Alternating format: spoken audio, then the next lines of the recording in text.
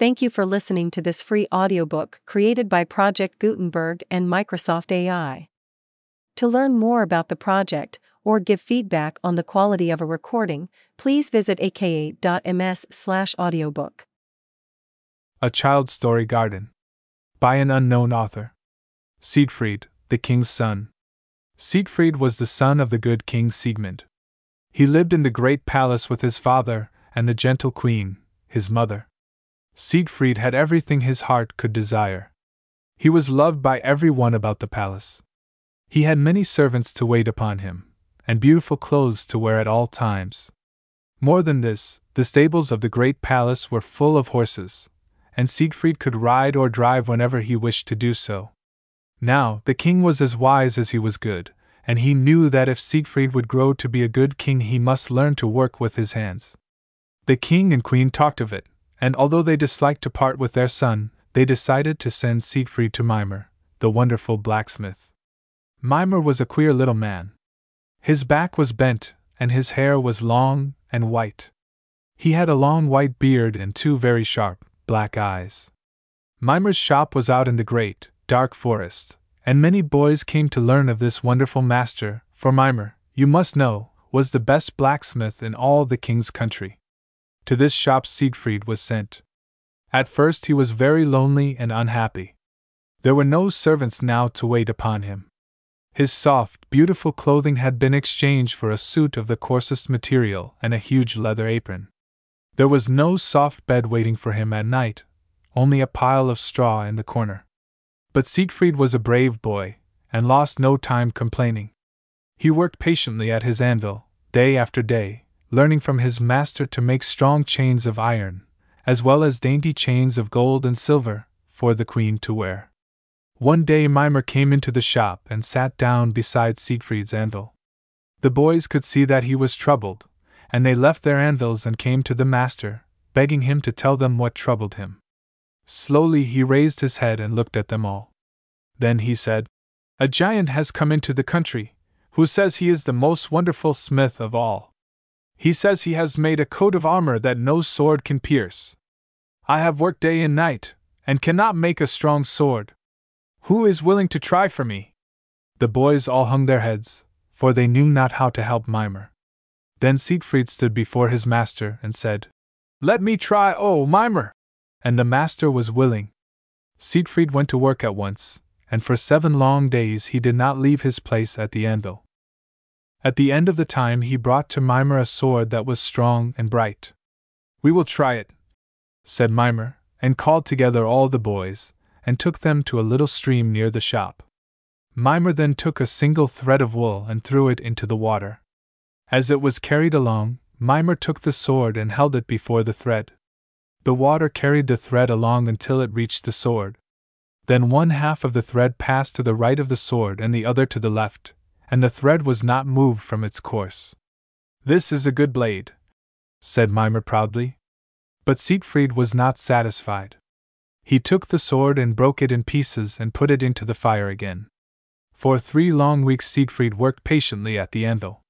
Then he brought to Mimer a sword that was sharper and brighter and stronger than the first. Again the boys were taken to the little stream, and this time a handful of wool was thrown into the water. When it reached the edge of the sword, half of the wool passed to the right and half to the left of the sword, and not one single thread was moved from its place. Siegfried, however, was not satisfied, and again broke the sword into pieces and put it back into the fire. Patiently and faithfully he worked for 7 long weeks. The sword that he brought to Mimer now was stronger and brighter and more beautiful than either of the others. The handle was wound with flowers, and the edge was as bright as the lightning. This time, when the boys gathered at the little stream, a pack of wool was thrown into the water. When the wool reached the edge of the blade, half passed to one side and half to the other, and not one thread was moved from its place. "We will give it another trial," said Siegfried. He ran quickly to the shop and paused a moment before the great anvil. Then he swung the sword once, twice, thrice about his head, and then brought it down onto the iron. There was no noise, but the great anvil fell apart, and the sword was as sharp and bright as ever. "This is the best I can do," said Siegfried. "Good master, my sword is done!" Then Mimer sent his swiftest messenger to the king to tell him that he was ready to meet the giant. The day of the contest came. Mimer's friends sat on one side of the road, the giant's friends on the other. At the top of the hill the two masters were to meet, the giant with his armor, Mimer with his sword. Soon a mighty shout arose. The giant, wearing the wonderful coat of glittering steel, came up the hill. He sat down on a huge rock at the top of the hill. As the people waited, a queer little man was seen coming slowly up the hill. His back was bent, and his white hair hung about his shoulders. At his side he carried a sword so bright that the lightning seemed to play about its edge, as he walked. Slowly he went to the top of the hill and stood before the giant. It was Mimer, the master. He loosed the sword from his side and raised it above his head. "Are you ready?" he asked. "Yes, strike," said the giant, laughing, for he was not afraid. 1, 2, 3 times the sword flashed about Mimer's head. Then it fell again at his side. "I do not wish to hurt you," he said, "but if you will take off your armor and place it on that stone, I will show you what this wonderful blade can do." The giant only laughed again, laughed so loud and so long that the very earth seemed to tremble. Then he took off the armor and laid it on the rock. Mimer stepped back, raised the sword again, swung it about his head until the light seemed to blind the people. Then it came down. The people waited. There was no clash of iron. All was still. Then Mimer stepped up to the armor and touched it with his foot. It fell apart, and the rock beneath it fell apart, too. Half the rock started to roll down the hill.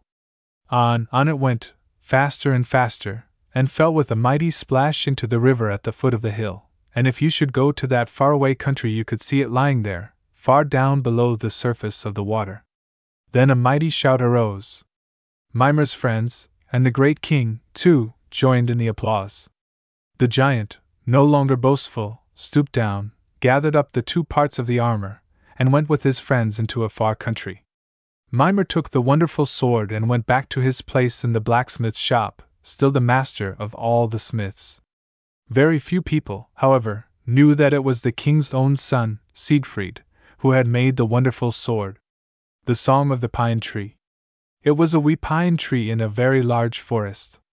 It could not see anything around it, for the other pine trees about it were so very tall. They could only tell the little pine tree what they saw. At night the little tree would often gaze at the sky and the stars that peeped out. And sometimes the big, round moon would pass over the sky. And all day long, all that the little pine tree could see above it was the blue sky, and the beautiful white clouds that went sailing by like so many ships on the sea. The little pine tree wished to grow and be tall, like the rest of the trees, for it wanted to see what was in the world outside of the forest. The tall pine trees would sing songs as the wind whistled through their branches, and the little pine tree waited day after day, so that it might be tall and sing songs, too. When summer came the birds would rest on the branches of this wee tree, but would not build nests, because it was too low. When winter came little white snowflakes came fluttering down, and rested on the branches of the little pine tree. Year after year the little tree waited, but it grew all this time, and seemed to stretch higher and higher its beautiful green branches. One day, when the little snowflakes had fluttered down and made all the world white, and the wind was whistling a merry tune, the little pine tree heard some strange noises. The tall pine trees nodded their heads, for they knew who were coming.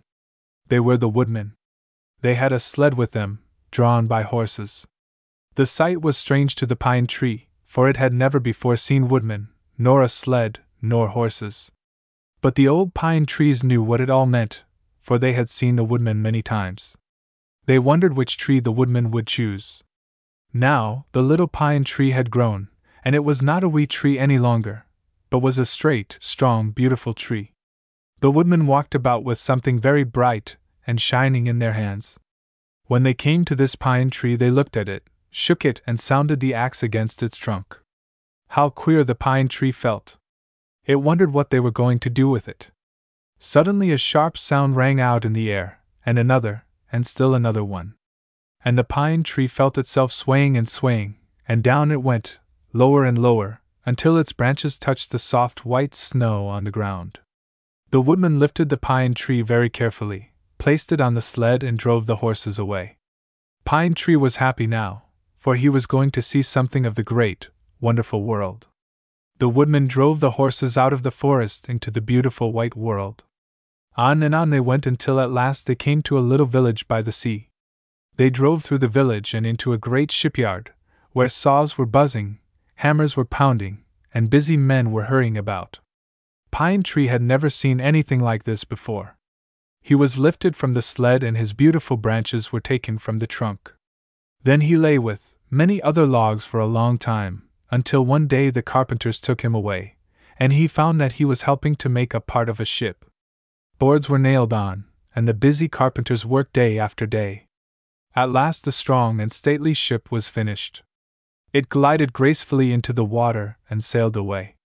Pine Tree was very happy now, for he was seeing new and strange things. The waves dashed carelessly against the ship. They seemed to have a song, too. Pine Tree had not forgotten the songs that the old pines used to sing. The waves did not always sing the same song. Sometimes they would rush and roll against the ship very hard until they grew tired, and then they would roll on, and sing a quiet song again. Sometimes the ship would stop at strange countries, people would get off, other people would get on, and then the ship would sail off out into the sea again. Now, the pine tree had been a part of the ship for many years, when one night while the ship was sailing the seas the waves grew so high and strong that the parts of the ship could not stay together. So Pine Tree was thrown out upon the angry waves and was rocked all night long, very roughly at first, but gently afterwards. When the sunshine looked down upon the sand the next morning it saw Pine Tree. Pine Tree lay there many days. How lonesome Pine Tree was! He seemed to hear the songs of the old pines, and sometimes the songs of the waves. One day he heard another song. It was a new song to the pine tree, for the song was sung by some little children who were digging in the sand close by. They came here every day to play, and once a man came with them. When he saw Pine Tree lying upon the sand, he said, "This is just what I have been looking for. I will use this for the ridgepole for my little cottage." So he took Pine Tree away with him. After a time Pine Tree found himself a part of the man's cottage, and of course, he could not hear the songs of the forest, nor the songs of the waves, but he heard new songs. They were rock-a-bye baby songs that the mother in this little cottage would sing to her children in the evening, when it was time for them to go to sleep. Years passed, and the children grew to be men and women, and after a while all the songs Pine Tree heard were those of the grandmother, which were soft and low. At last these, too, were heard no more. The little cottage grew quiet and everything was still. Pine Tree wondered where everybody was. The only company he had were the birds that came in through the window and built nests in the attic. Now the cottage was no longer a home, but was used as a barn, and the gentle cows, the woolly sheep and the kind horses rested there at night. They, too, seemed to sing a song to Pine Tree, but by and by even their song could not be heard, nothing but the wind and the owls in the trees outside, because what had once been the cottage, and then a barn, was now a forsaken little hut. One day Pine Tree heard a man whistling. Oh! How he hoped he would come in, for he had not seen anybody nor heard any of the songs he had loved for so long. Pine Tree heard the whistle come nearer and nearer, and at last the man stepped through the doorway. He looked about him and saw the spider webs hanging in the corners and the birds flying in and out of the windows, and he wondered how long it had been since people had lived there. He looked up and saw the ridgepole, which had once been Pine Tree. "Oh," he said, "I have found what I have long been looking for." So he climbed up and loosened the boards and took Pine Tree out of his resting place. Now Pine Tree was going once more out into the world. The man carried him on and took him into a little shop. It was a queer shop, too, for there were many bright, shining things lying on the workbench. They were tools, you know. The man had a kind face and he handled Pine Tree very carefully. He sawed and smoothed Pine Tree many days, and as he worked he whistled and sang, for he was happy. Sometimes he would whistle some of the songs that Pine Tree had heard when he lived in the forest, and then sometimes those he had heard on the ocean, and again he would whistle the songs that Pine Tree had heard in the home of the children. At last the man's work was finished. pine tree had been made into a wonderful musical instrument, a violin. The man took a bow and drew it across the strings, and as he did so he smiled and nodded his head, for the music was very sweet. The violin, which had once been pine tree, and then part of a ship, and the ridgepole of the cottage and the barn, seemed to sing to the man the songs of the forest, the songs of the ocean, the songs of the home, and the songs of the lowly barn. One day the man put the violin in a case, and took it away on a long journey. When the case was opened, the violin saw that they were in a strange hall full of people, and many of them were talking of this man, the violin maker. The man lifted the violin from the case and went out upon a large platform before the people, and began playing for them. He seemed to say to the violin, "Sing for me." And as he drew the bow across the strings, the violin sang. It sang to the people, first the very songs that the tall pines sang in the forest. The song changed, and the lap of the waters, and the dip of the oar could be heard as on a moonlight summer night. Then the angry wind and the dash of the waves could be heard as in a fierce storm. Slowly this song died, and everything was quiet. Then, after a little while, the faraway sound of children's voices, their laughter and singing, was heard, and then came the sweet lullaby to the sleepy babes. These songs all died away, and the violin sang the songs of the birds in the summertime, and the lowing of cattle, and the bleating of sheep in the cold winter-time. At last the violin could sing no longer the songs it knew, but a new song came forth which was also very beautiful, and which caused the people to bend forward and listen with eager faces, for it was the song that came from the heart of the old man who was master of the violin. A Christmas story? It was so long ago that the whole world has forgotten the date, and even the name of the little town in which lived a little boy whose name was Hans. Little Hans lived with his aunt, who was quite an old lady.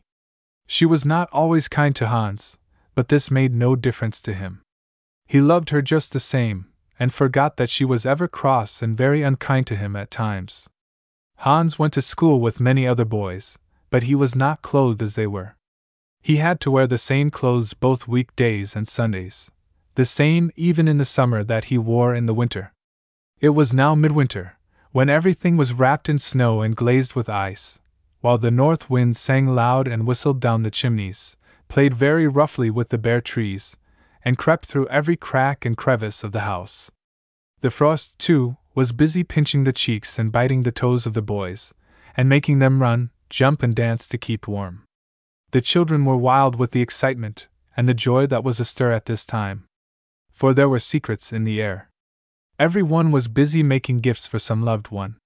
It was the night before Christmas, the one great birthday on which the whole world rejoiceth, and when all endeavor to make their fellow men happy. The schoolmaster and all of his pupils started for the midnight worship and prayer at the church. All of the boys were well clothed, with heavy coats, fur caps, thick mittens, and very heavy and warm shoes. But little Hans had only a poor, plain, ragged suit, with no overcoat, no mittens, and his shoes were only wooden ones.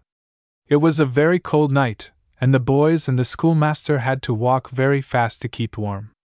But little Hans did not mind the cold so much, because the stars smiled down upon him and seemed like so many diamonds set in a deep blue canopy, each one glittering and flashing in the darkness.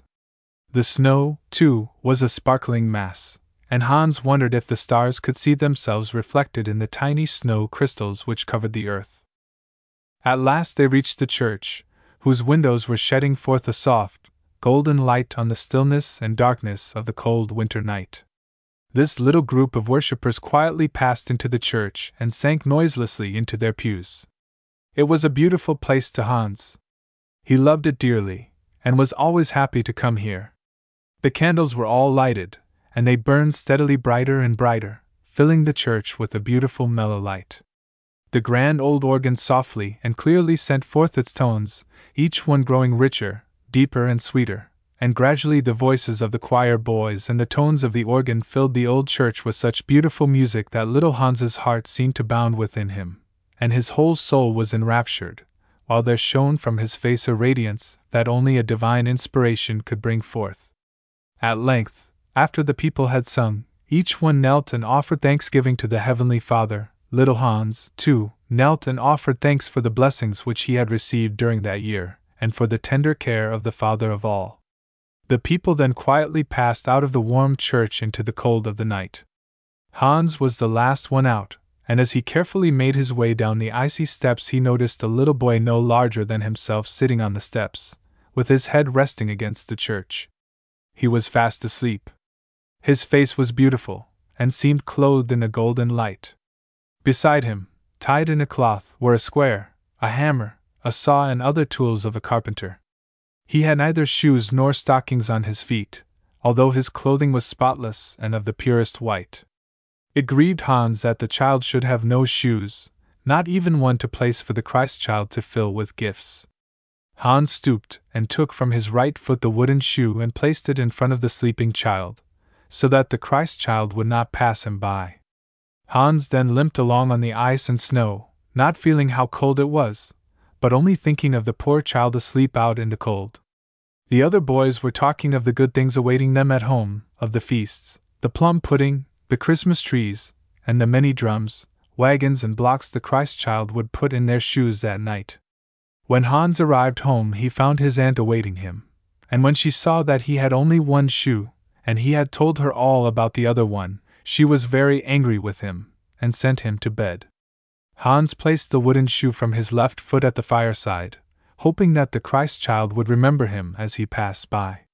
The first sunbeam that crept into Hans's bedroom and kissed him the next morning awoke him, and he bounded downstairs, and flew to the great open fireplace to find his shoe. Hans rubbed his eyes and caught his breath, for, to his great surprise, there were both of his wooden shoes, filled with beautiful toys. By the fireside he found warm clothing and many other things to make him comfortable and happy. Hearing loud voices, Hans went to the door. The people were standing in a crowd about the priest, who was talking to them.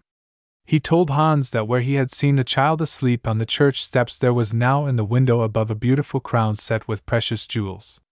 He said that the child was the Christ child, whom the Heavenly Father had again sent among men on earth for that night, and that it was he with whom Hans had shared his wooden shoes. The people bowed themselves before that miracle that the good God had seen fit to work, to reward the faith and charity of a child. François Coppée adapted. The Myth of Arachne. A long time ago there lived a maiden whose name was Arachne. She could weave the most beautiful fabrics that people had ever seen. She chose the most exquisite colors. They were the colors that were found in the flowers, the green of the trees and grass, and the varied, dainty tints and shades from the blue sky and its gorgeous sunsets. People had said that Arachne learned to weave from the birds, although some of them thought that Arachne had been taught to weave by the goddess Athena. When Arachne heard that the people thought that Athena had taught her to weave, she became very angry. She declared that Athena had not taught her to weave, that no one had taught her. She said she would compete with the goddess Athena in weaving. The goddess Athena was a noble goddess. She was the goddess of wisdom, and of all the arts and crafts. When she heard what Arachne had declared, she said, "It is very wrong that Arachne should be so proud and envious. I will go to see her." The goddess Athena disguised herself in humble apparel and visited Arachne. She talked with her about her weaving, and still Arachne boasted of the wonderful weaving she could do. But the goddess told her that she was foolish to be so boastful. This made Arachne angry, and she said, "I am not afraid at all, not of any one in the world." At this moment the goddess threw aside her plain garments, and revealed herself the goddess Athena. This did not frighten Arachne. She looked calmly at Athena and told her that she would give up anything, even her life, to prove to the people that she could weave even better than the goddess.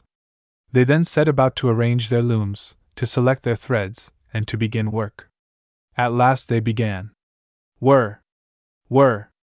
Went the shuttles. Spin! Spin! They sang, faster and faster, in and out, over and under, flew the shuttles. Arachne had chosen the most delicate, lovely threads that she could find, but while she wove these beautiful threads she was thinking of her revenge and other evil and wicked thoughts, while her skillful and swift fingers moved faster and faster. At the same time Athena was sitting in the sunlight, busily and carefully weaving over and under, and in and out, her dainty, beautiful silken threads, which seemed to have come from the very sunbeams themselves. The colors were most harmonious and exquisite. Even the rainbow was surpassed. Athena was thinking of the fleecy clouds, which were to her as white ships that sailed through the blue sea of the sky. She thought of the brown earth, with its emerald decking of trees and meadows, of the buttercups and daisies of gold, and the roses and lilies which dotted Mother Earth's carpet. She thought of the butterflies that flitted about, and of the birds, in coats of red, blue, glossy black, and dazzling gold.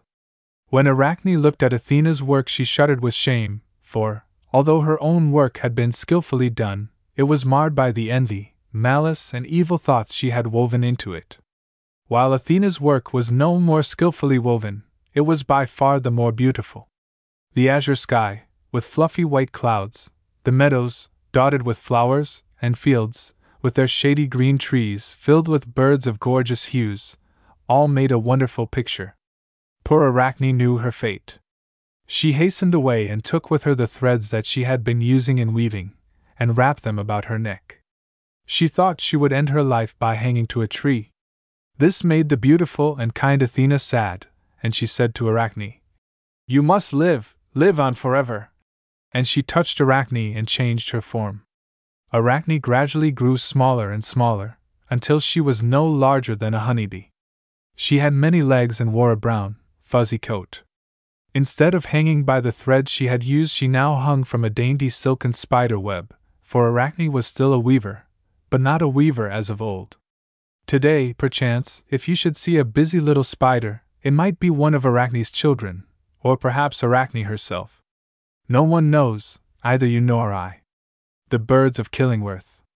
It was spring, and the little town of Killingworth told of the joy of living again.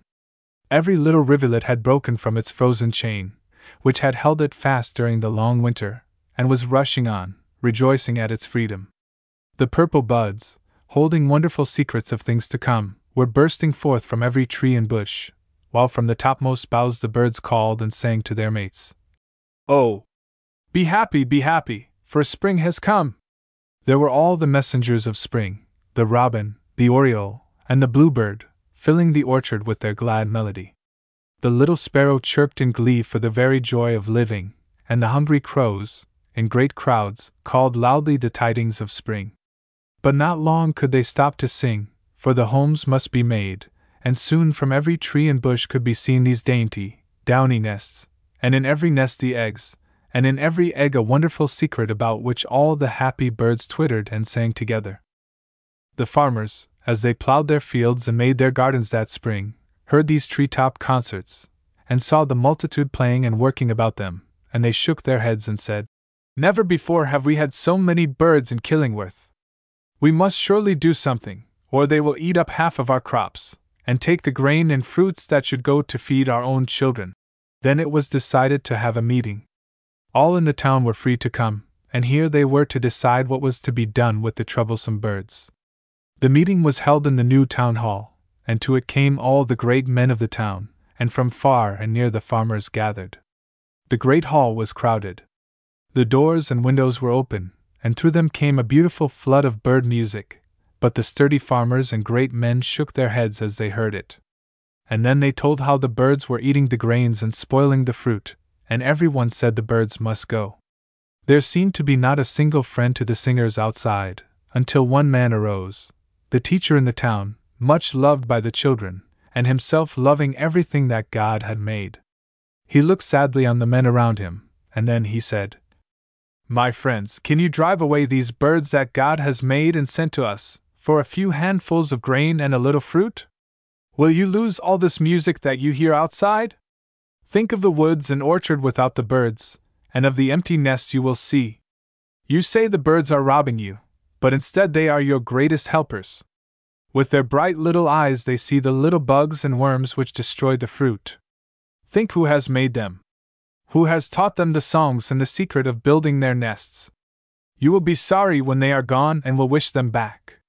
But still the farmers shook their heads and said, "The birds must go." So the birds of Killingworth were driven away, until not a single note was heard, and only empty nests were left. The little children of the town were hoping each day to see their friends again, and a strange stillness and loneliness seemed to fill the little town, for the music in the air had ceased. The summer came, and never before had it been so hot. The little insects and worms which the little birds had always driven away covered every tree and bush, eating the leaves until nothing was left but the bare twigs. The streets were hot and shadeless. In the orchard the fruit dropped, scorched and dried by the sun. When the grains were gathered, one half of the crop had been destroyed by the insects.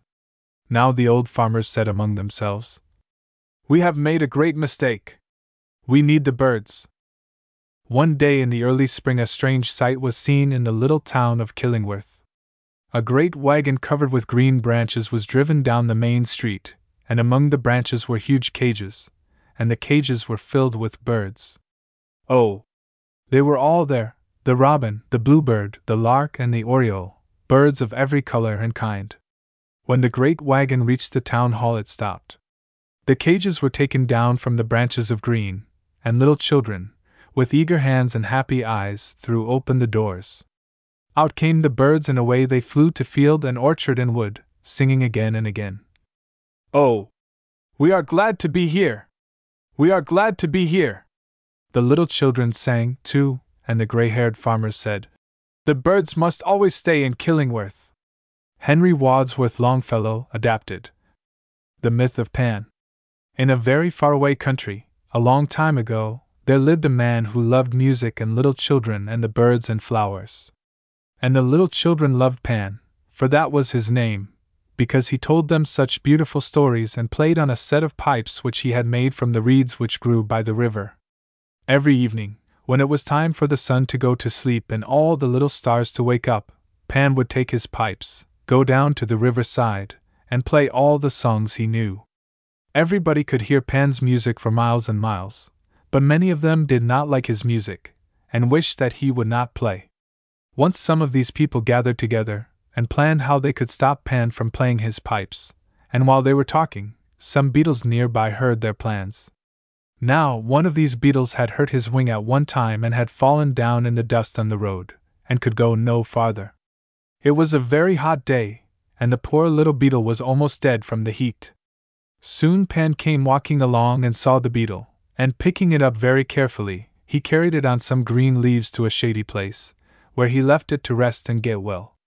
The beetle had never forgotten Pan's kindness, and when he heard the plans these bad people had made, he said, "Come, friends, and go with me, for we must hurry and tell Pan what the wicked people have planned, so that he will not be there when they go to push him into the river." The beetles had only one day in which to reach Pan, for the evil people were going to carry out their plans the next night, so they spread their wings and flew as fast as they could fly. They could not travel far at a time, because their wings grew very tired and their bodies were so heavy. When they could fly no longer they would walk, and when they were tired walking they would fly again. In this way they hurried on, for the day was growing into night, and they could hear Pan playing his beautiful songs way down by the river bank. They had almost reached him when they heard what seemed to be a crowd of people running through the bushes and among the trees, and it seemed that they were going toward the river. Next there was a big splash and many voices talking loudly, and after that, silence. When the beetles reached the place where Pan always sat they could not find him, but there in the river were his pipes, which he loved so well. The people had reached Pan before the beetles, and had pushed him into the river, and his pipes fell in too, but Pan did not wait to get them. He climbed out and ran as fast as his feet would carry him. The people ran after him, but he leaped and bounded over the bushes and flowers, and ran on and on. Sometimes they were almost upon him, but he always outran them. He wished to hide, but could find no place. He could not climb the trees, for the people could climb trees too, and he could not hide in the grass or under the bushes, for they would be sure to find him there. At last, along the river bank, he spied the little violets that had closed their eyes, but were still gazing at the stars. One little violet seemed to say to him, "I will hide you," and it folded its little petals around him. Pan was safe now, and from his hiding place he could hear the people searching for him. They looked for a long time, but they did not find him. He was happy and thankful, and, as he was very tired and the soft petals of the violets made a pleasant resting place, he was soon fast asleep. Away back on the river bank, where Pan always sat, were the beetles. They were very sorry that they had not reached him in time to tell him that the people were coming, and that they could not get his pipes out of the water, where they had fallen. And though they never saw him again, they always remembered him and the beautiful music he used to play. One day some little children were picking violets by the river, and they found one little violet that had eyes just like Pan's eyes. They took it home and named it Pan's Eye, in memory of their old friend, but, as that was rather a hard name for the little children to say, they called it Pansy. The Bell of Atri. In the little town of Atri, which was nestled on the side of a wooded hill, there was a strange custom. The king had one day brought to the town a great bell, which he hung in the marketplace beneath a shed, protected from the sun and rain. Then he went forth with all his knightly train through the streets of Atri and proclaimed to all the people that whenever a wrong was done to anyone, he should go to the marketplace and ring the great bell, and immediately the king would see that the wrong was righted. Many years had gone by. Many times the great bell had rung in the little town of Atri, and, as the king had said, the wrongs of which it told were always righted. In time, however, the great rope by which the bell was rung unraveled at the end and was unwound, thread by thread. For a long time it remained this way, while the great bell hung silent. But close by, a grapevine grew, and reaching upward, finally entwined its tendrils around the ragged end of the bell rope, making it strong and firm again as it grew around it, up toward the great bell itself. Now, in the town of Atri there lived a knight, who, in his younger days, had loved to ride and hunt, but as he grew old he cared no more for these things. He sold his lands, his horses and hounds, for he now loved only the gold which the sale of them brought to him. This he hoarded and saved, living poorly, that he might save the more. Only one thing he kept, his favorite horse, who had served him faithfully all his life. But even this faithful friend he kept in a poor old stable, often allowing him to go cold and hungry. Finally the old man said, "Why should I keep this beast now? He is old and lazy, and no longer of any use to me. Besides, his food costs me much that I might save for myself. I will turn him out and let him find food where he can." So the faithful old horse, who had served his master all his days, was turned out without a home. He wandered through the streets of the town, trying to find something to eat. Often the dogs barked at him, and the cold winds made him shiver as he wandered about, hungry and homeless, with no one to care for him. One summer afternoon, when all the drowsy little town seemed sleeping, the tones of the great bell rang out, loud and clear, waking the people from their naps and calling them forth to see who was ringing the bell of justice. The judge, with a great crowd following, hurried to the marketplace, but when they came near, they stopped in surprise. No man was near, who might have rung the bell, no one but a thin old horse, who stood quietly munching the vine which grew around the bell rope. He had spied the green leaves growing there, and being hungry, had reached for them, thus ringing the great bell of Atri, and calling forth the judge and all the people. "'Tis the old knight's horse!" the people cried. Then many told the tale of how the old horse had been turned out to starve, while his master hoarded and saved his gold. "The horse has rung the bell for justice, and justice he shall have," said the judge. "Go, bring the old knight to me." The knight was hurried to the place, where, before all the people, the judge censured him for his cruel treatment of his faithful old horse, and asked him to give a reason for it. "The old beast is useless," said his master. "He is mine, and I have a right to do with him as I wish." "Not so," said the judge. "He has served you faithfully all his life. He cannot speak to tell of his wrongs, so we must speak for him. Go now, take him home. Build a new stable and care for him well." The old knight walked slowly home, while the horse was led behind by the crowd. So the great bell of Atri had righted one more wrong, for it was even as the judge had commanded. The faithful old horse lived in comfort all the rest of his life, for his master, in caring for him, learned to love him again, and treated him as only a faithful friend should be treated. When the king heard the story, he said, "Surely, never will the bell ring in a better cause than in speaking for a suffering dumb creature who cannot speak for himself." Henry Wadsworth Longfellow, adapted. The anxious leaf. Once upon a time a little leaf was heard to sigh and cry, as leaves often do when a gentle wind is about. And the twig said, "What is the matter, little leaf?" And the leaf said, "The wind just told me that one day it would pull me off and throw me down to die on the ground." The twig told it to the branch on which it grew, and the branch told it to the tree. And when the tree heard it, it rustled all over, and sent back word to the leaf. "Do not be afraid. Hold on tightly, and you shall not go till you want to." And so the leaf stopped sighing, but went on nestling and singing. Every time the tree shook itself and stirred up all its leaves, the branches shook themselves, and the little twig shook itself, and the little leaf danced up and down merrily, as if nothing could ever pull it off. And so it grew all summer long, till October. And when the bright days of autumn came, the little leaf saw all the leaves around becoming very beautiful. Some were yellow and some scarlet, and some striped with both colors. Then it asked the tree what it meant. And the tree said, "All these leaves are getting ready to fly away, and they have put on these beautiful colors because of joy." Then the little leaf began to want to go, too, and grew very beautiful in thinking of it. And when it was very gay in color, it saw that the branches of the tree had no bright color in them, and so the leaf said, "O branches! Why are you lead color and we golden? We must keep on our work clothes, for our life is not done, but your clothes are for holiday, because your tasks are over," said the branches. Just then a little puff of wind came, and the leaf let go, without thinking of it, and the wind took it up and turned it over and over, and whirled it like a spark of fire in the air, and then it dropped gently down under the edge of the fence, among hundreds of leaves, and fell into a dream, and it never waked up to tell what it dreamed about. Coming and going. There came to our fields a pair of birds that had never built a nest nor seen a winter. How beautiful was everything! The fields were full of flowers and the grass was growing tall, and the bees were humming everywhere. Then one of the birds began singing, and the other bird said, "Who told you to sing?" And he answered, "The flowers told me, and the bees told me, and the winds and leaves told me, and the blue sky told me, and you told me to sing." Then his mate answered, "When did I tell you to sing?"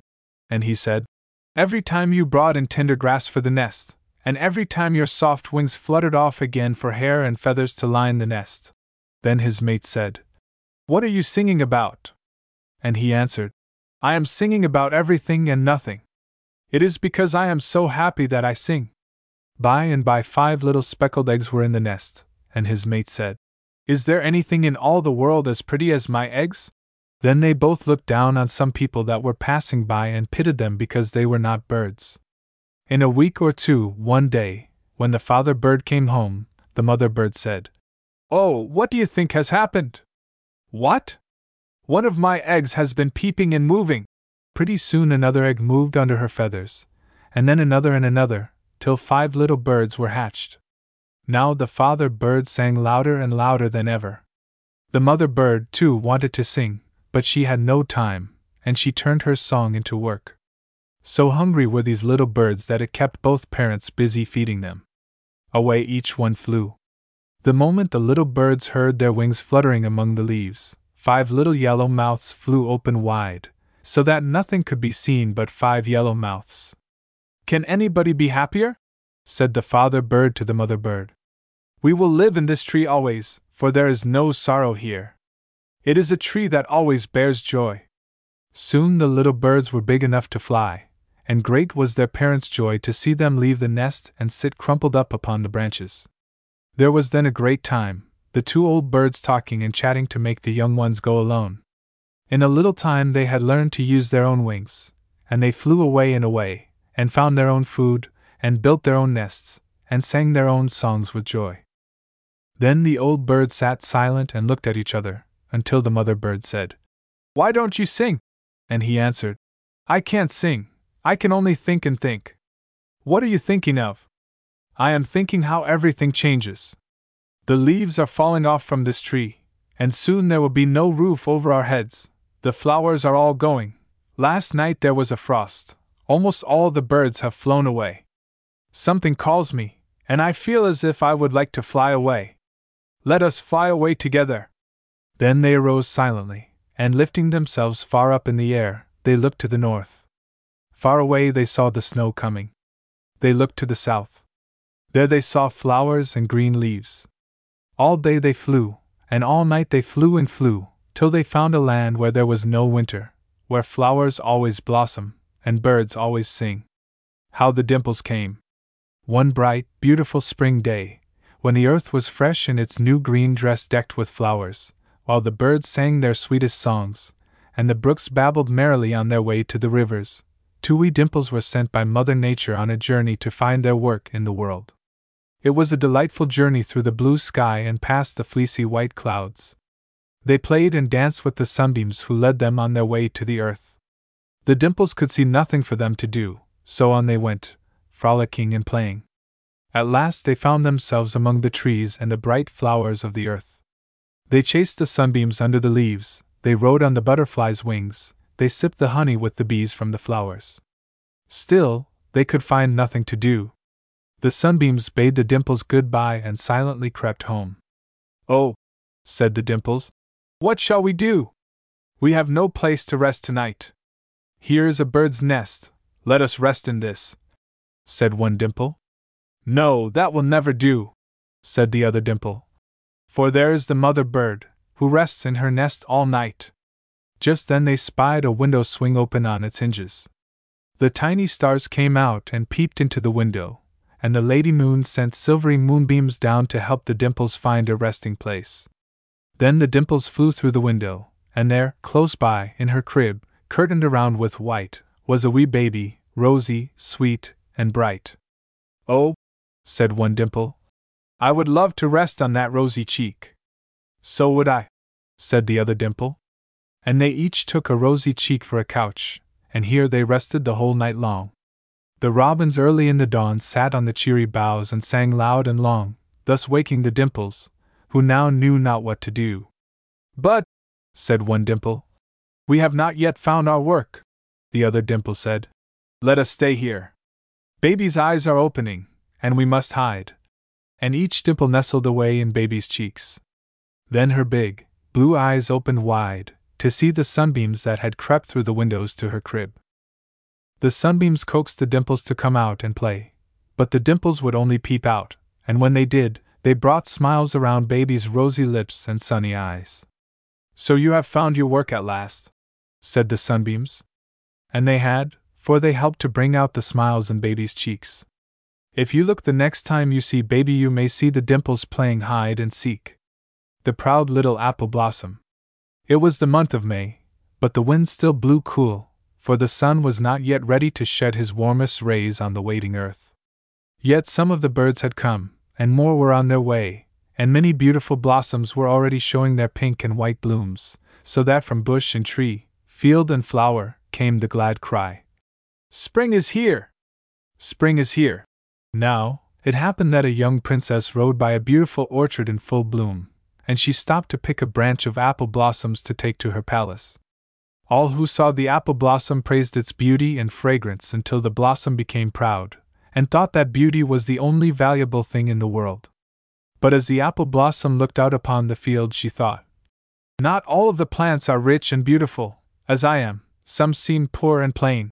And she noticed a little, common, yellow flower, which seemed to lift up its sunny head and grow everywhere. The apple blossom said to the plain little flower, "What is your name?"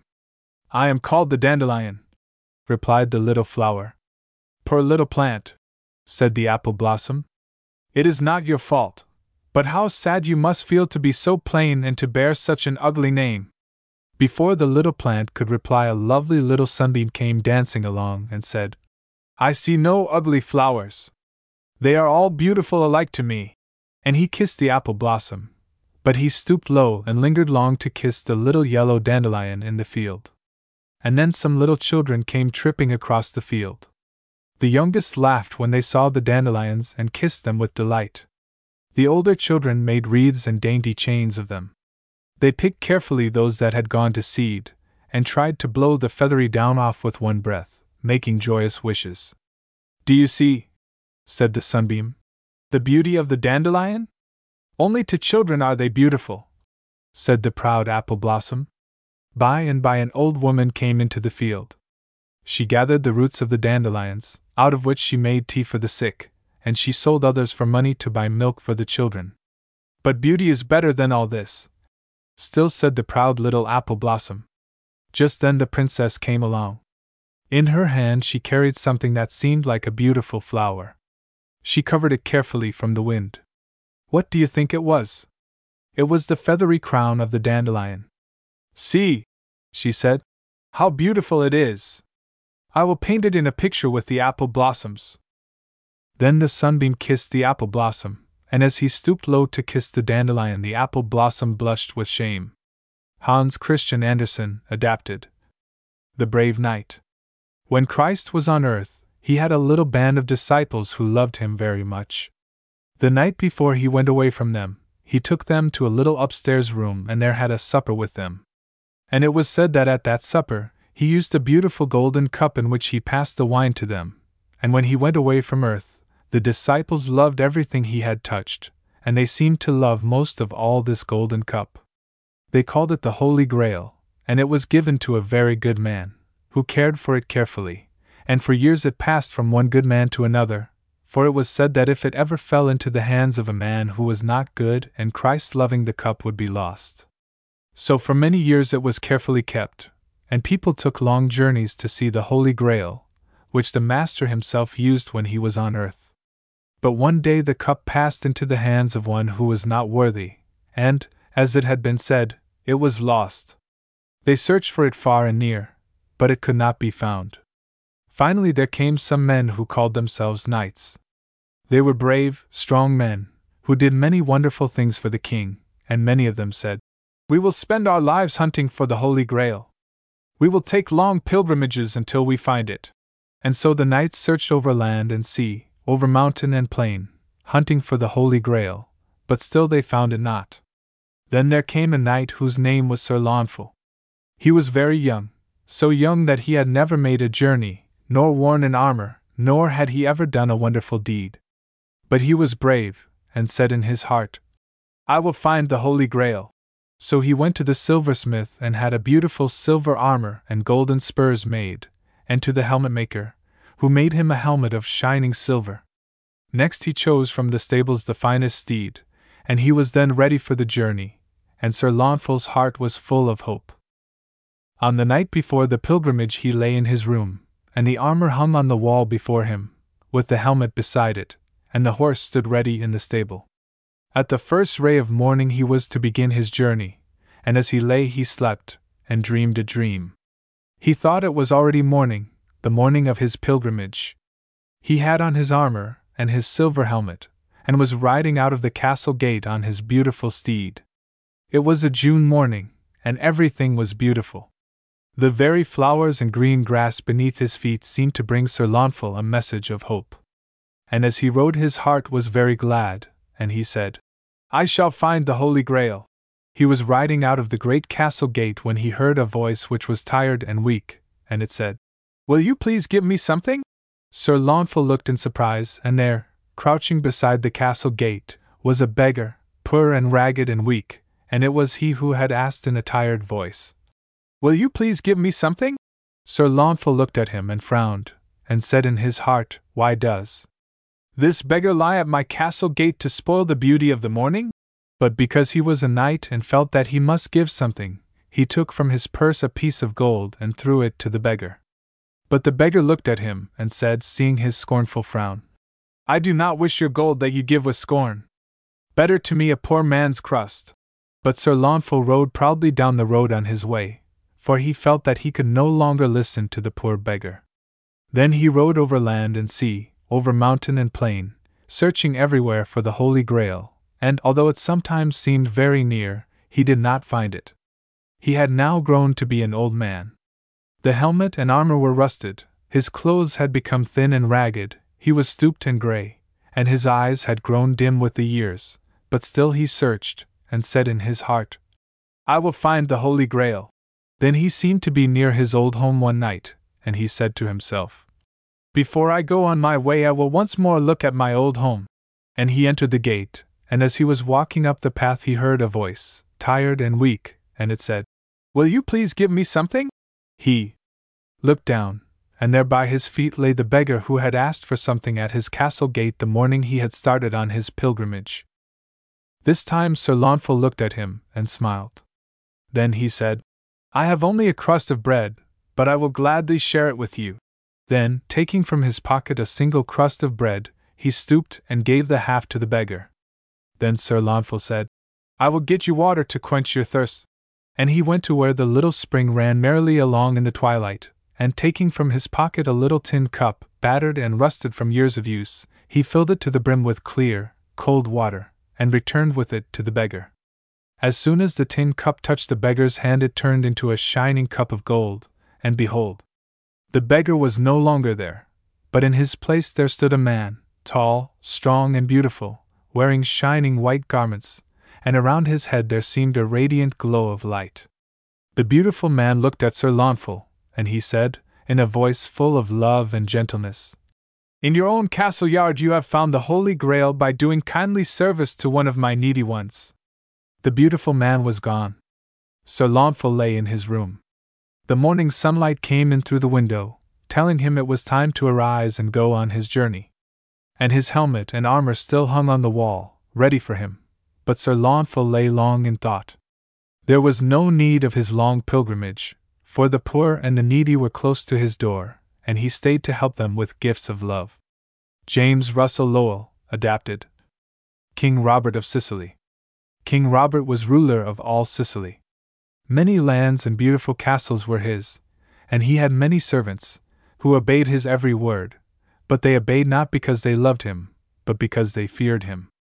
He was a proud king, and haughty, that is, he would look over his lands, and he would say, "Surely, this is a great kingdom, and I am a great king." One Easter Sunday morning, King Robert went to church.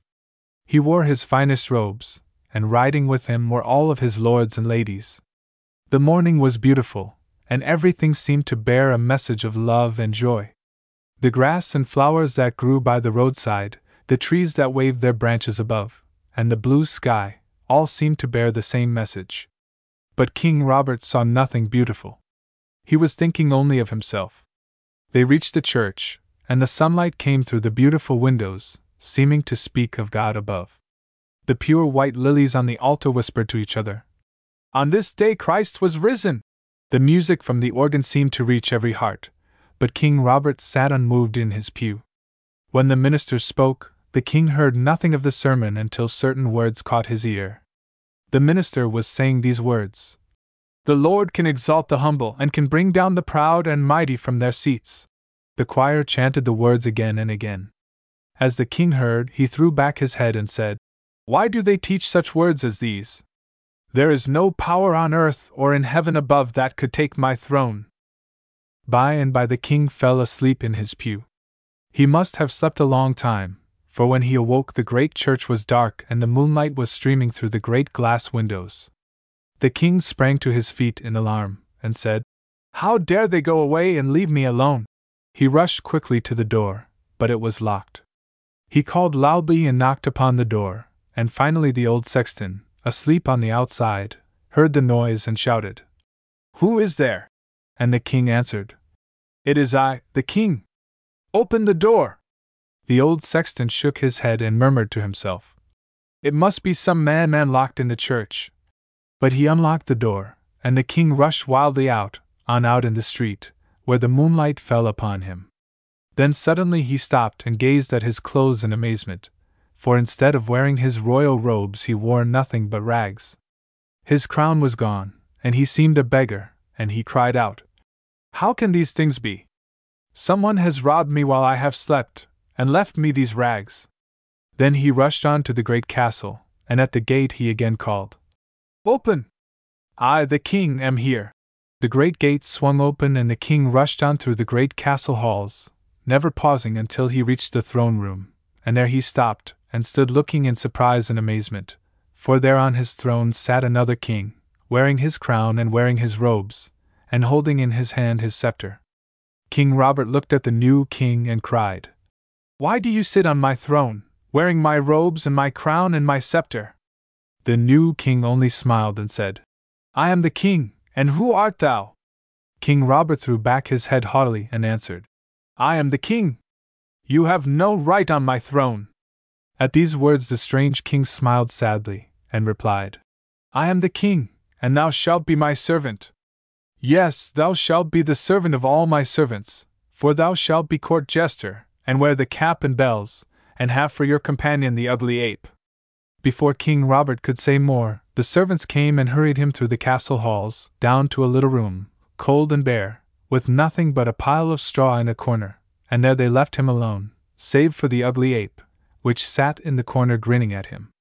As King Robert looked down on the rough pile of straw, he said, It must surely be a dream, and I will awaken in the morning and find myself the king. The morning came, but when he awoke he heard the rustle of the straw beneath him, and there in the corner still sat the ugly ape. That day the new king called him to the throne, and, looking at him, said, Art thou the king? And King Robert proudly threw back his head as before and answered, I am the king. And each day the new king sent for him and asked him the same question, and each day King Robert gave the same proud and haughty answer. One day there came a summons to the court. King Robert's brother, the Emperor of Rome, sent word for King Robert and all of his court to visit him at Easter time, and great preparations were made for the journey. When the train was ready it formed a beautiful procession. The new king rode at its head, in his splendor, and all the beautiful ladies and the brave knights came riding behind in their gorgeous robes. At the last of this splendid train rode King Robert on a queer old mule. He had on the cap and bells, and behind him sat the ugly ape, and, as they passed along the street, the boys laughed and jeered. But King Robert said to himself, They will not laugh long, because his heart was glad now, for they were going to Rome, where his own brother ruled, and now surely he would be restored to his rights, for his brother would see and know that the new king was an impostor. Thus the splendid train rode to Rome, and the emperor was there to meet them. When the emperor saw the strange king he went to him and embraced him and called him, Brother. At this, King Robert rushed forward and cried out, I am the king, thy brother! This man is an impostor. Do you not know me? I am the king. But the emperor only looked at him strangely, and turning to the strange king, he said, Why do you keep this man at your court? The new king only smiled, and made no answer. The visit ended, and again the splendid train passed back to Sicily, and King Robert still rode behind. His heart was very sad, because he thought, If my own brother knows me not, what hope can there be? When the new king came back to Sicily he changed many of the cruel laws, and the whole land was made glad and happy, as it had never been before. King Robert noticed the change and wondered at it. It was Easter time again, and King Robert said in his heart, I will go to church again this morning. Behind all the procession he rode, as usual, and took his seat in the back of the church, so that no one might see him. Everything was beautiful at this Easter time. The church, the flowers, the music, all bore the Easter message. When the music began it crept into King Robert's heart, and as he listened the tears rolled down his cheek, and he bowed his head in prayer. The first words that he heard were the old, familiar ones. The Lord can exalt the humble and bring down the proud and mighty from their seats. As poor King Robert listened he humbly bowed his head and said, Ah, surely that is true, the Lord in heaven is mightiest of all. He is the king. When the king and his court had reached home again that day, the new king called King Robert immediately to his throne room, and upon his face there seemed to be a glorious light shining forth, and, looking at King Robert with a wondrous smile, he asked the old question, Art thou the king? But King Robert only bowed his head and said, I know not who I am. I only know that I am the most humble and most unworthy of all men to be the king. To these words the new king replied, Thou art indeed the king, and I am an angel sent from heaven to help thee for a little while. When King Robert raised his head, behold, he was alone. The angel had gone.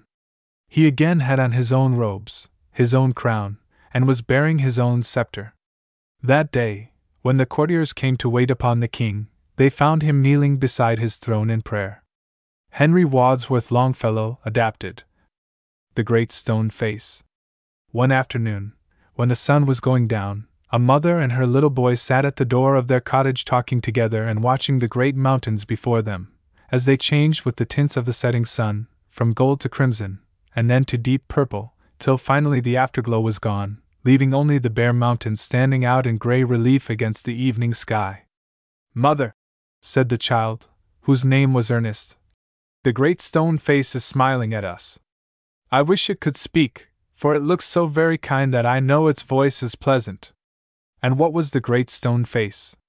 Off in the distance one great mountain rose far up above the others, and stood like a great giant among its fellows. By some peculiar art the rocks had been thrown together in such a way as to make the mountain look almost exactly like a human face. There was the broad arch of the forehead, 100 feet in length, the nose, with its long bridge, and the great lips, which, if they could have spoken, would surely have rolled thunder from one end of the valley to the other. It was a happy lot for children to grow up to manhood or womanhood with the great stone face before their eyes, because all of its features were noble, so that just to look at it made one wish to be better. This, then, was what Ernest and his mother sat looking at long after the sun had sunk behind those great piles of stones. "Mother," said Ernest, "if I were to see a man with such a face I know I should love him." "If an old prophecy comes true," answered his mother, "we may see a man some time or other with exactly such a face as that." "Oh, tell me about it, mother! Will it really come true?" eagerly inquired Ernest. Then his mother told him a story which her mother had told to her when she was a child. No one knew who had heard it first. The Indians had known it years before, and they said it had been murmured by the mountain streams and whispered by the wind among the treetops. And the story was this: at some future day, no one knew when, a child would be born in the valley who would grow up to be the noblest and greatest man of his time, and his face would look exactly like the great stone face which had gazed kindly down on the valley for so many years. Many of the people in the valley said this was only a foolish tale, never to come to pass, but a few still watched and waited, hoping for the great man to come, but as yet he had not appeared. When Ernest heard the story he clapped his hands, and said eagerly, "Oh, mother, dear mother, I do hope I shall live to see him." The mother smiled, and putting her hand on the boy's head said, "Perhaps you may." Ernest never forgot the story his mother told him. It was always in his mind whenever he looked upon the great stone face.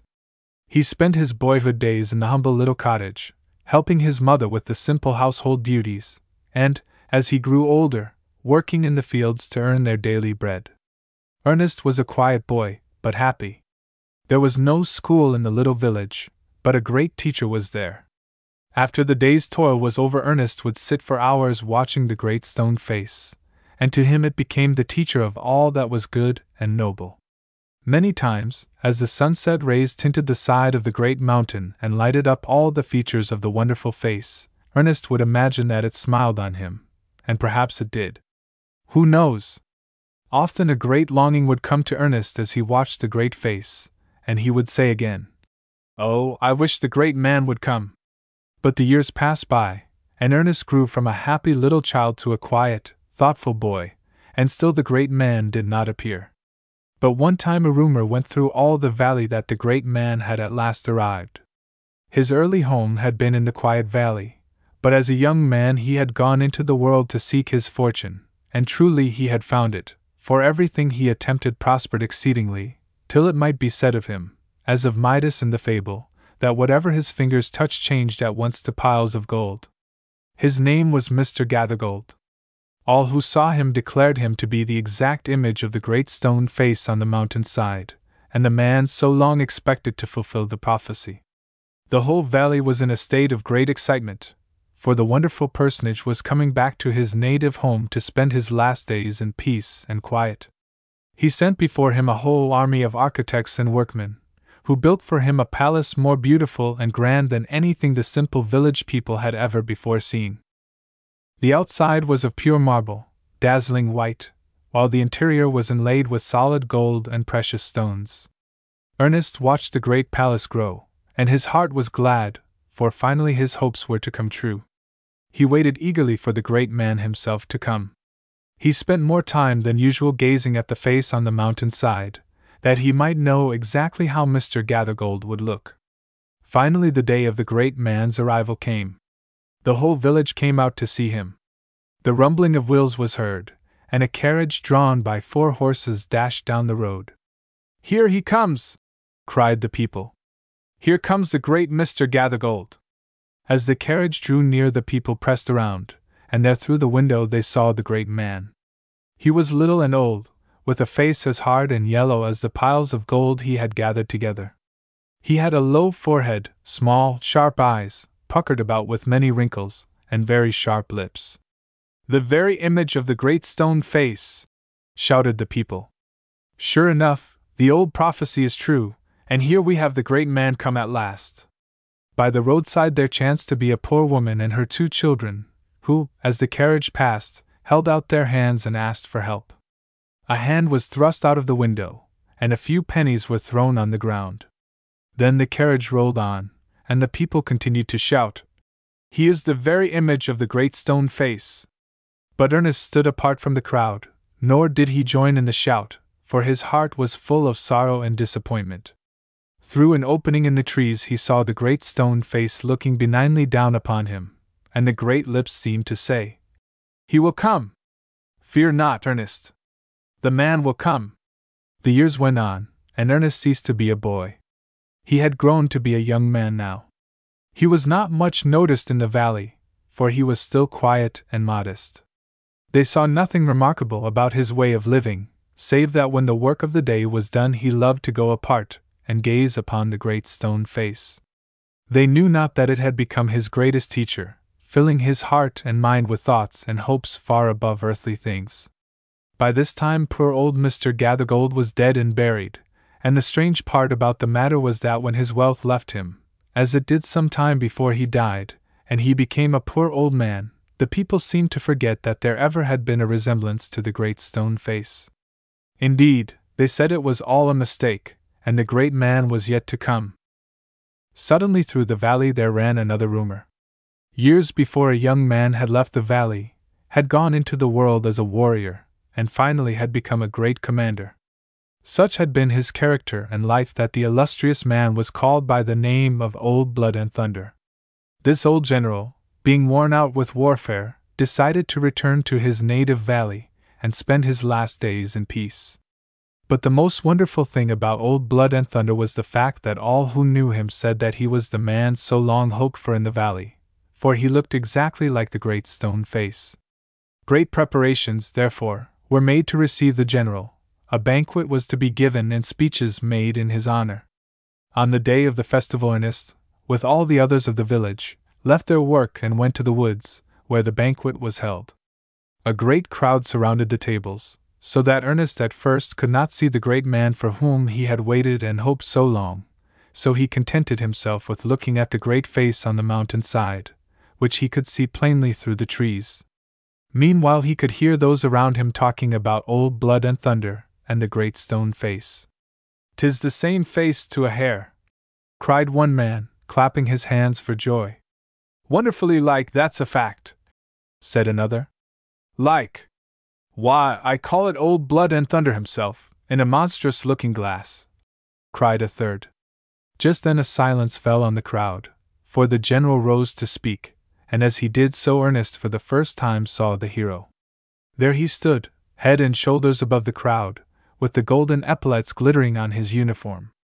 Long and eagerly Ernest gazed on his face, and then beyond, to the one on the mountain side. Were they, indeed, alike? Ernest saw in the warrior's face only cruelty and hardness, with none of the tender sympathy he knew so well in the other face. "This is not the man," sighed Ernest, as he turned sadly away. "Must we wait longer yet?" But as the great mountain rose before him, once again the lips seemed to say, "Fear not, Ernest, fear not. He will come." The years sped swiftly by. Ernest still lived in the valley, a quiet and gentle man, doing his work as best he knew. But gradually the people of the village had come to know and feel that Ernest knew more than they. Not a day passed by that the world was not better because this man, humble as he was, had lived. He would always help a neighbor in need, and the people had learned to know where to come for aid. His thoughts were of things good and noble, and so his deeds and words were always good. By this time the people had seen their mistake in thinking Old Blood and Thunder was the great man of prophecy, but now again there were reports saying that without doubt the great man had at last appeared. He, like Mr. Gathergold in Old Blood and Thunder, was a native of the valley, but had left it as a young man, and had now become a great man. He had not the rich man's wealth, nor the honor of the general, but he had a tongue which could speak more beautiful words than the world had ever heard before. Great crowds flocked to hear him from all parts of the country. The people of the village were proud to think that they could claim the great man, for it was said he bore an exact likeness to the Great Stone Face, so much so that they called him Old Stony Phiz. And now the illustrious man was once more coming to visit his native land, and great preparations were made to receive him. With great eagerness and hope Ernest waited for his coming, and on the day appointed went with the crowd to meet him. The air was filled with music and the shouts of the people, for now they felt that surely the old prophecy was to be fulfilled. Then the great man's carriage came in view. There he sat, smiling and bowing to the people, while they threw up their hats in wild excitement and enthusiasm, and shouted, "Hurrah for Old Stony Phiz! The great man has come at last!" Ernest looked long at the man as he sat in his carriage, but finally turned away sadly and slowly, and said, "The features are alike, but he has not the heart nor the love and sympathy which make a face beautiful. He is not the man, but he might have been, had he lived the best he knew." Then again he turned to his great teacher on the mountain side, and, as the late afternoon sun tinted all its features, it seemed to smile on Ernest, and once more the lips seemed to speak. "Lo, here I am, Ernest. I have waited longer than thou, and am not yet weary. Fear not. The man will come." The years hurried onward, and now they began to bring white hairs and scatter them over the head of Ernest. They made wrinkles across his forehead and furrows in his cheeks. He was an old man, but more than the white hairs on his head were the beautiful thoughts in his mind, and the loving words from his lips, and the kindly deeds from his hands. He was no longer unknown. Great men from far and near came to see and talk with him, and as they went away their hearts were better for having been with him. He had become a preacher, and often, just as the sun set, he would stand on a little knoll and talk with the people who crowded to hear the words he spoke. One evening, as Ernest sat at his doorstep, a friend came to talk with him. He was a poet, and wrote of things which God had made, in language so beautiful that one wished always to hear it. Ernest loved to read his words, and this evening, as they sat together, he looked long and earnestly at the poet, and then up at the Great Stone Face, which seemed to be smiling down upon them. Then he sighed and shook his head sadly. "Why are you sad?" asked the poet. Then Ernest told him of the prophecy which he had longed all his life to see fulfilled. "And," he said, "when I read your beautiful words, I think surely you are worthy to be the man I have longed to see, and yet I see no likeness." The poet sadly shook his head, and said, "No, Ernest. I am not worthy. My words, indeed, may be beautiful, but my life has not been so great and good as the words I write." Then, as sunset drew near, the two walked to the little knoll where Ernest was to talk to the people. He stood in a little niche, with the mountains above him, and the glory of the evening sun shone around his silvered hair. At a distance could be seen the Great Stone Face, surrounded by a golden light. As Ernest talked, his face glowed with the depth of his feeling, and suddenly the poet threw his arms above his head and shouted, "Behold! Behold! Ernest is himself the likeness of the Great Stone Face!" Then all the people looked and saw that what the poet had said was true. The prophecy was fulfilled. The great man had come at last. Nathaniel Hawthorne adapted. The First Christmas Tree. In a forest in the far, far east grew a great many pine trees. Most of them were tall trees, higher than the houses that we see, and with wide, strong branches. But there was one tree that was not nearly so tall as the others. In fact, it was no taller than some of the children in the kindergarten. Now, the tall trees could see far, far out over the hilltops and into the valleys, and they could hear all the noises that went on in the world beyond the forest. But the little tree was so small and the other trees grew so high and thick about it that it could not see nor hear these things at all. But the other trees were very kind, and they would stoop down and tell them to the little tree. One night in the winter time there seemed to be something strange happening in the little town among the hills, for the trees did not go to sleep after the sun went down, but put their heads together and spoke in strange, low whispers that were full of awe and wonder. The little tree, from its place close down to the ground, did not understand what it was all about. It listened a while, and then lifted its head as high as ever it could and shouted to its tall neighbor, "Will you not stoop and tell me what is happening?" And the big tree stooped down and whispered, "The shepherds out on the hilltops are telling strange stories while they watch their sheep. The air is filled with sweet music, and there is a wonderful star coming up in the east, traveling westward always, and the shepherds say that they are waiting for it to stop and shine over a humble stable in their little town. I have not heard why it is going to stop there, but I will look again and listen." So the tall tree lifted up its head again, and reached far out so that it might hear more of the wonderful story. By and by it stooped down again, and whispered to the little tree, "Oh, little tree, listen! There are angels among the shepherds on the hills, and they are all talking together. They seem to be awaiting the birth of a little child, who will be a king among the people, and the beautiful star will shine above the stable where the little king will be laid in a manger."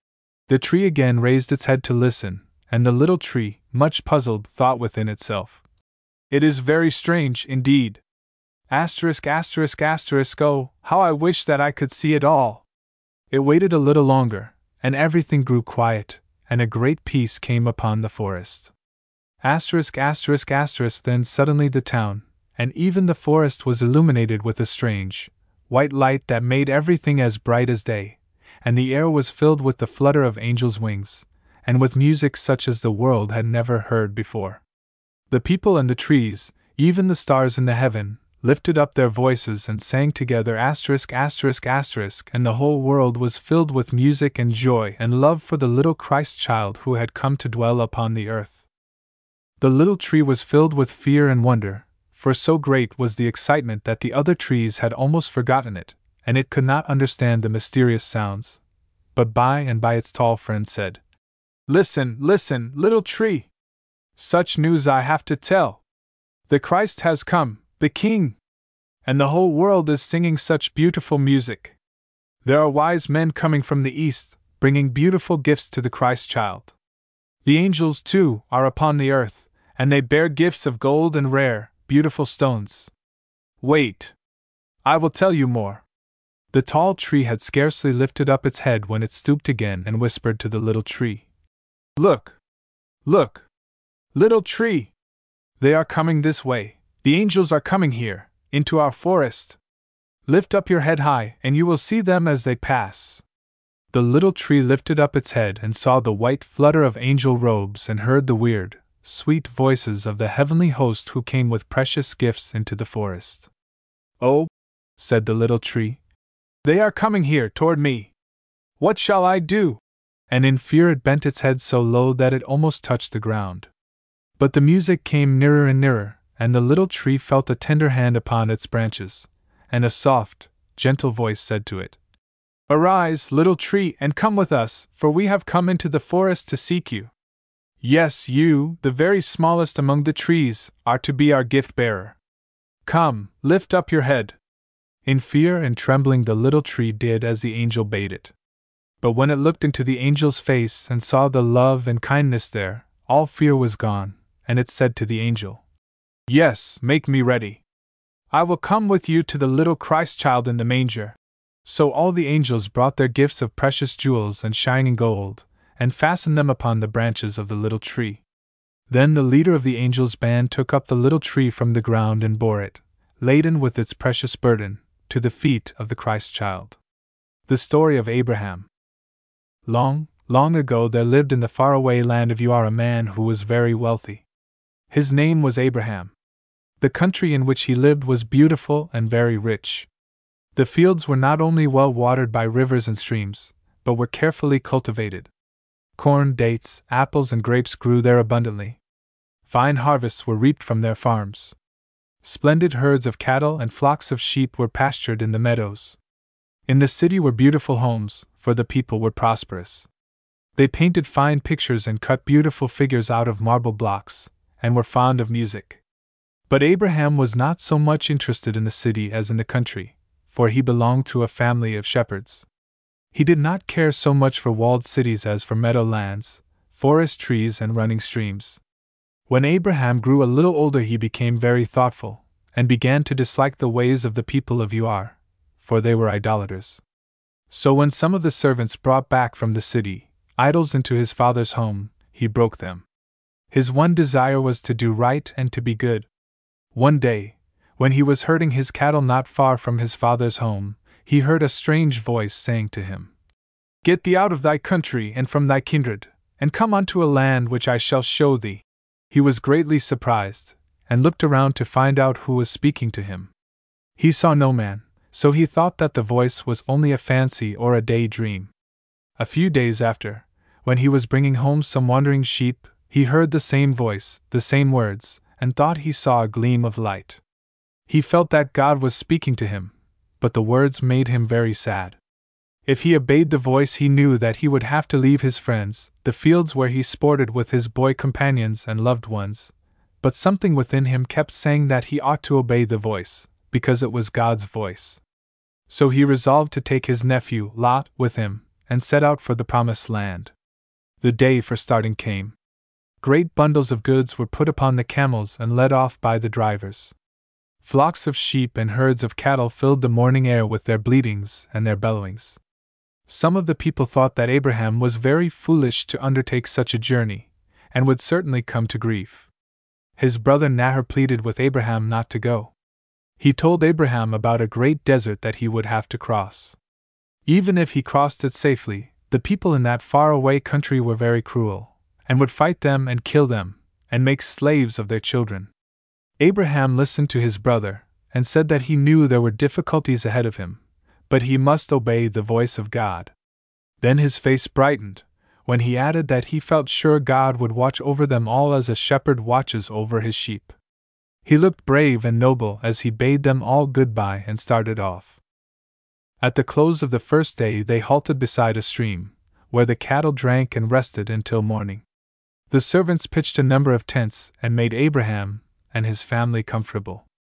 Abraham rolled together a few big stones and built an altar, and in the presence of his family and servants offered up an evening sacrifice and prayed that God should guide them and their little ones into the promised land.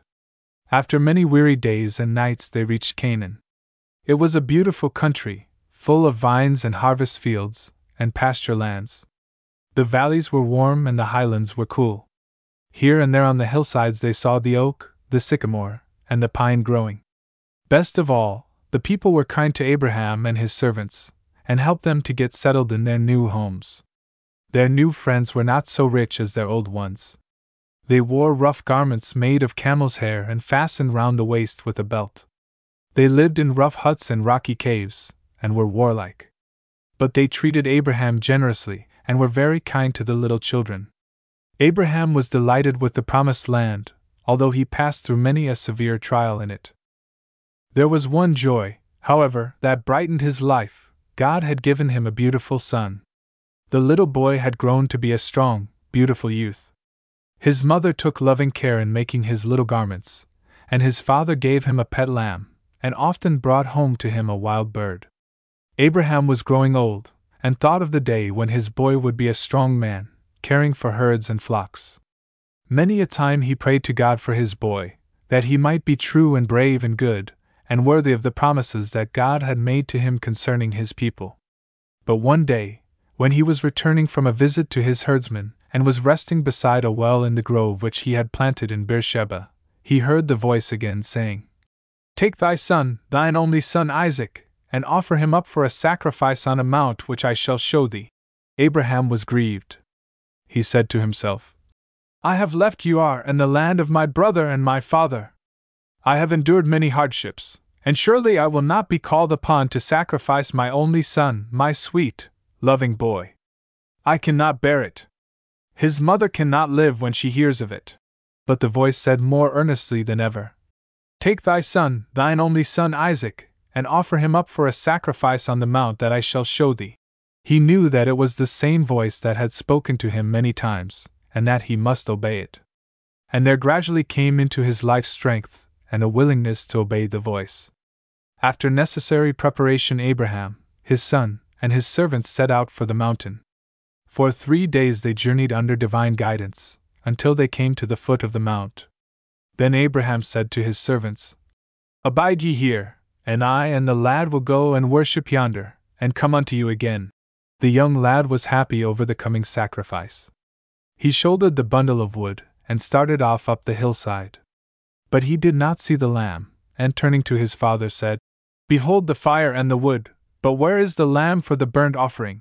The question so innocently asked grieved the father's heart, for he knew that God had commanded him to offer up his son instead of a lamb. He felt that he could not tell his boy about it, so he said, "God himself will provide a lamb for the burnt offering." At last they came to the spot where the sacrifice was to be offered.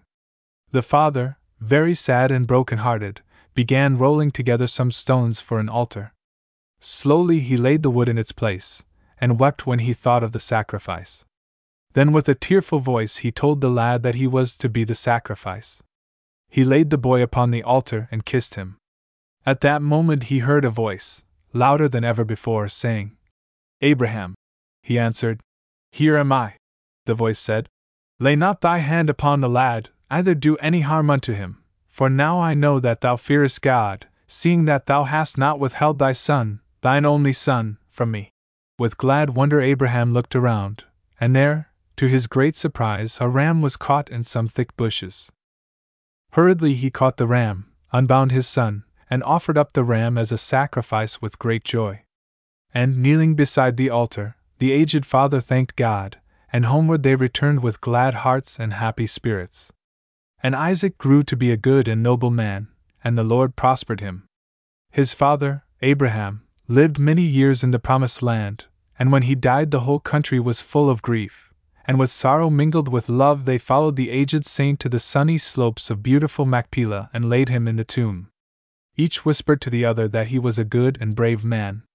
Many a time they would visit the cave where the great man lay and tell one another about his wonderful life, his many trials, his noble faith, and how he always obeyed the voice of God.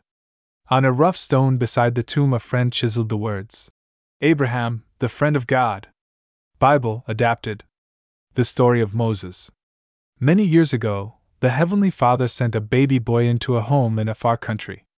When a baby comes to your home, you want to tell everyone you see, do you not? But in that little home it was very different. Miriam, the baby's sister, could not tell anyone about the little brother, and the poor mother had to keep the baby hidden away. Shall I tell you why? In that country there lived a wicked king, who did not love little children, and whenever he heard that a boy baby had come into a house he sent his soldiers to take the baby away. This mother loved her baby dearly, and she wanted to keep him always. But when the baby began to grow, and to laugh and to cry, just as all babies do, the mother's heart was very sad, for she knew she could hide him no longer. One day she took the baby and went down to the river. There she gathered a great many of the tall grasses that grew on the river bank, and of these grasses she made a little basket, or ark, just large enough to hold the baby. She wove it carefully, and when it was finished she covered it over with pitch and slime, so that no water could come into it. Then she lifted her baby, put him into the queer little basket, carried the basket to the river and set it down carefully in the water. The tall rushes growing there held the little cradle, that the water might not wash it away. The mother turned and went quickly to her home. But do you think she left the baby alone? Ah, no. Among the tall grasses near the river's brim stood Miriam, the sister, patiently watching the queer cradle. While Miriam watched, the princess came to the river to bathe. The maidens who had come to help her walked along the river's side. Presently the princess saw the queer little basket and sent one of her maids to get it. When the princess opened the basket, the baby wakened and began to cry, and the princess felt very sorry for the little one. Miriam, who had watched so faithfully beside the river, now came to the princess. "Shall I go and find thee a woman who will take care of the child?" she said. And the princess said, "Go." What did Miriam do, do you think? She ran as fast as she could and brought the baby's own mother. When the princess saw the mother, she did not know that it was the baby's own mother, and she said to her, "Take this child away and nurse it for me, and I will give thee thy wages." Do you not think that mother's heart was glad as she took her own baby home? The baby could run and play now, and laugh and crow as much as it liked, for the great princess loved him, and no harm could come to him. The mother called the baby's name Moses, she said, because I drew him out of the water. And in that far country, that is what the name Moses means. Bible adapted. The story of David. Long, long ago, on the green hills of Bethlehem, a little shepherd boy tended his sheep. Ruddy and strong was little David, for the sun gave him rosy cheeks, and the bracing wind made him long to run races with his own shadow, just from pure happiness. Many a time he lay on the soft grass, gazing up at the blue sky, dotted with fleecy white clouds, white as his own lambs. Many a time, as he led his flock homeward at evening, he saw the sun sink in the gold and crimson west, and, as the dusk deepened, the great round moon rise above the hills, flooding the world with silvery light. With all this beauty around him, do you wonder that he was good and happy? One day, while David was watching his sheep in the field, Samuel, the high priest of the Lord, appeared before Jesse, David's father. On a very wonderful errand had he come. He told David's father that the Lord had chosen one of his sons to be the new king of Israel, because Saul, the old king, was no longer fit to rule. "Call all your sons before me," said Samuel, "that I may anoint the Lord's chosen one." Oh, how proudly Jesse called his eldest son! Tall and straight and strong, he stood there, looking every inch a king. "Surely," thought Samuel, "I have found him." But the Lord looked down into his heart, just as he looks into our hearts today, and saw that all was not right there, and so the Lord said to Samuel, "He is not the chosen one." Then Samuel asked Jesse to call his second son. But when the Lord read his thoughts, he said to the priest, "No, I have not chosen this one." Jesse called his third son, but Samuel only shook his head. In haste, Jesse called all his other sons before the high priest, but Samuel was forced to say sadly, "The Lord hath not chosen these." Almost in despair, he turned to Jesse, asking, "Are all thy children here?" And he answered, "There remaineth yet the youngest, and behold, he keepeth the sheep." Joyfully Samuel cried, "Send and fetch him, for we will not sit down till he come hither." And he sent and brought him in. When Samuel looked into his pure, innocent face, he knew that now the chosen one of the Lord stood before him. Taking his horn of oil, he anointed him king of Israel. And the Spirit of the Lord came upon David from that day forward. When Samuel left him, David went quietly back to the field, and tended his sheep, just as of old. Day by day he tried to do every duty well, so that by and by he would be worthy to be a king. Meanwhile, up in his royal palace, King Saul was in deep trouble. In his distress he longed to hear the beautiful music of the harp. He therefore sent for David, that he might play for him. When David came, he paused beside the throne, and Saul, looking up, saw before him a tall and handsome youth, bearing a golden harp. Bowing low, David begged permission to play for his king. Gladly Saul bade him begin. First, the young harpist struck a ringing chord that thrilled through the vast hall. Then he began to play a low, sweet melody. It sounded like the summer breeze sighing softly over a grassy meadow, and setting the dainty daisies and buttercups swaying on their stems.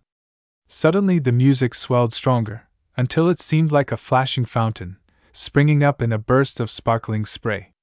Then the sweet tones slowly softened. Fainter they grew, and yet fainter, like the music of a dream, till at last they died away into silence. Spellbound sat King Saul when the player ceased. And David came to Saul and stood before him, and Saul loved him greatly, and he became his armor-bearer. Long afterward David wore the crown of Israel. He was a wise and good king, for the Heavenly Father, who blessed his youth, watched over him all his days. The story of Joseph. Many years ago there lived a little lad named Joseph. He was comely, and his face was beautiful, because his heart was pure and good. Joseph had many brothers, but because of his gentleness and comeliness the old father loved him more than all the others.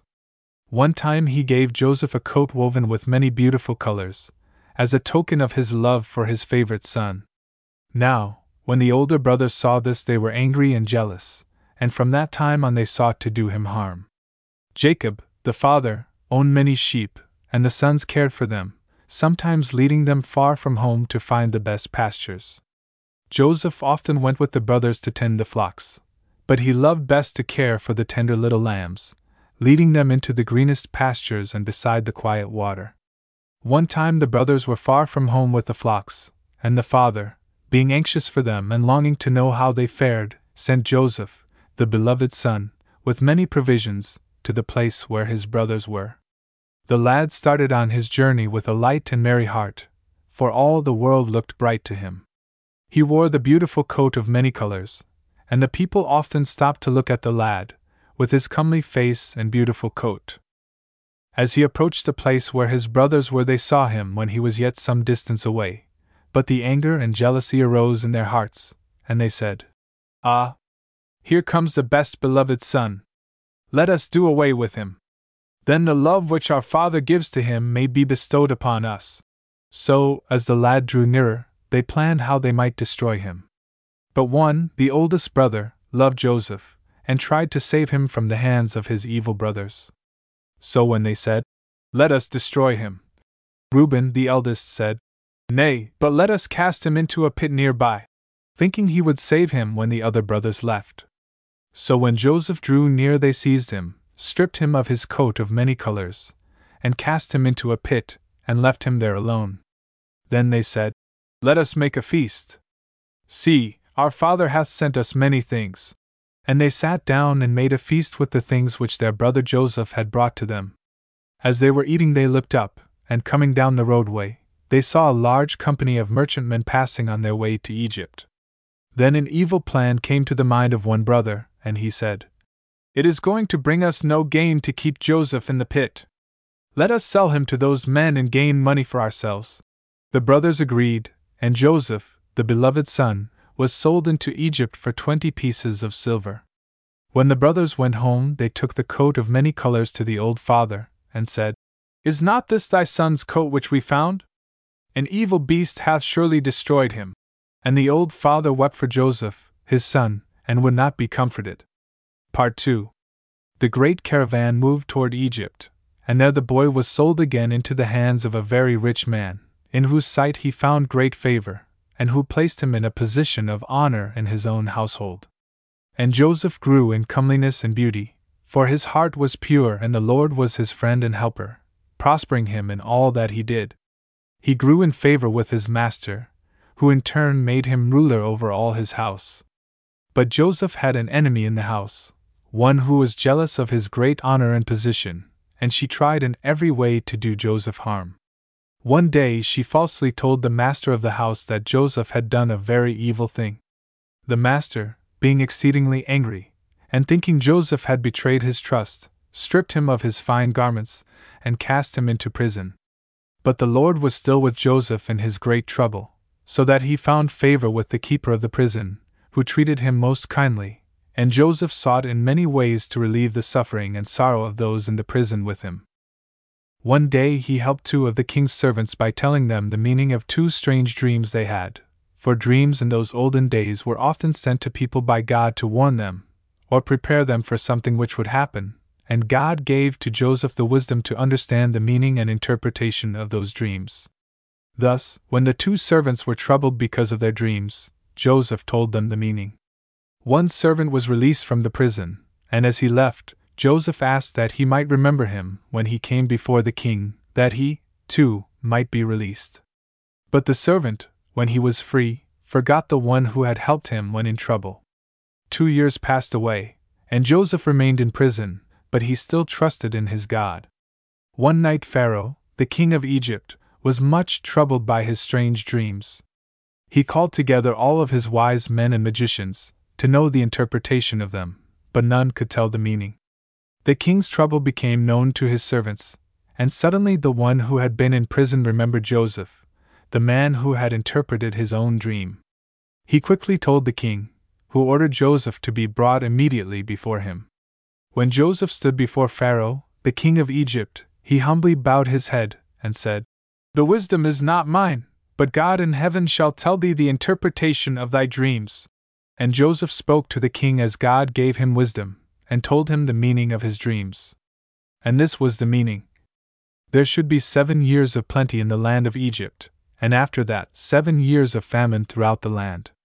Then Joseph said, Let Pharaoh, the king, choose a man wise and discreet, who will sow and gather the harvest for the 7 years of plenty, to fill the barns and storehouses with grain, so that when the 7 years of famine come there will be grain enough and to spare in the land of Egypt.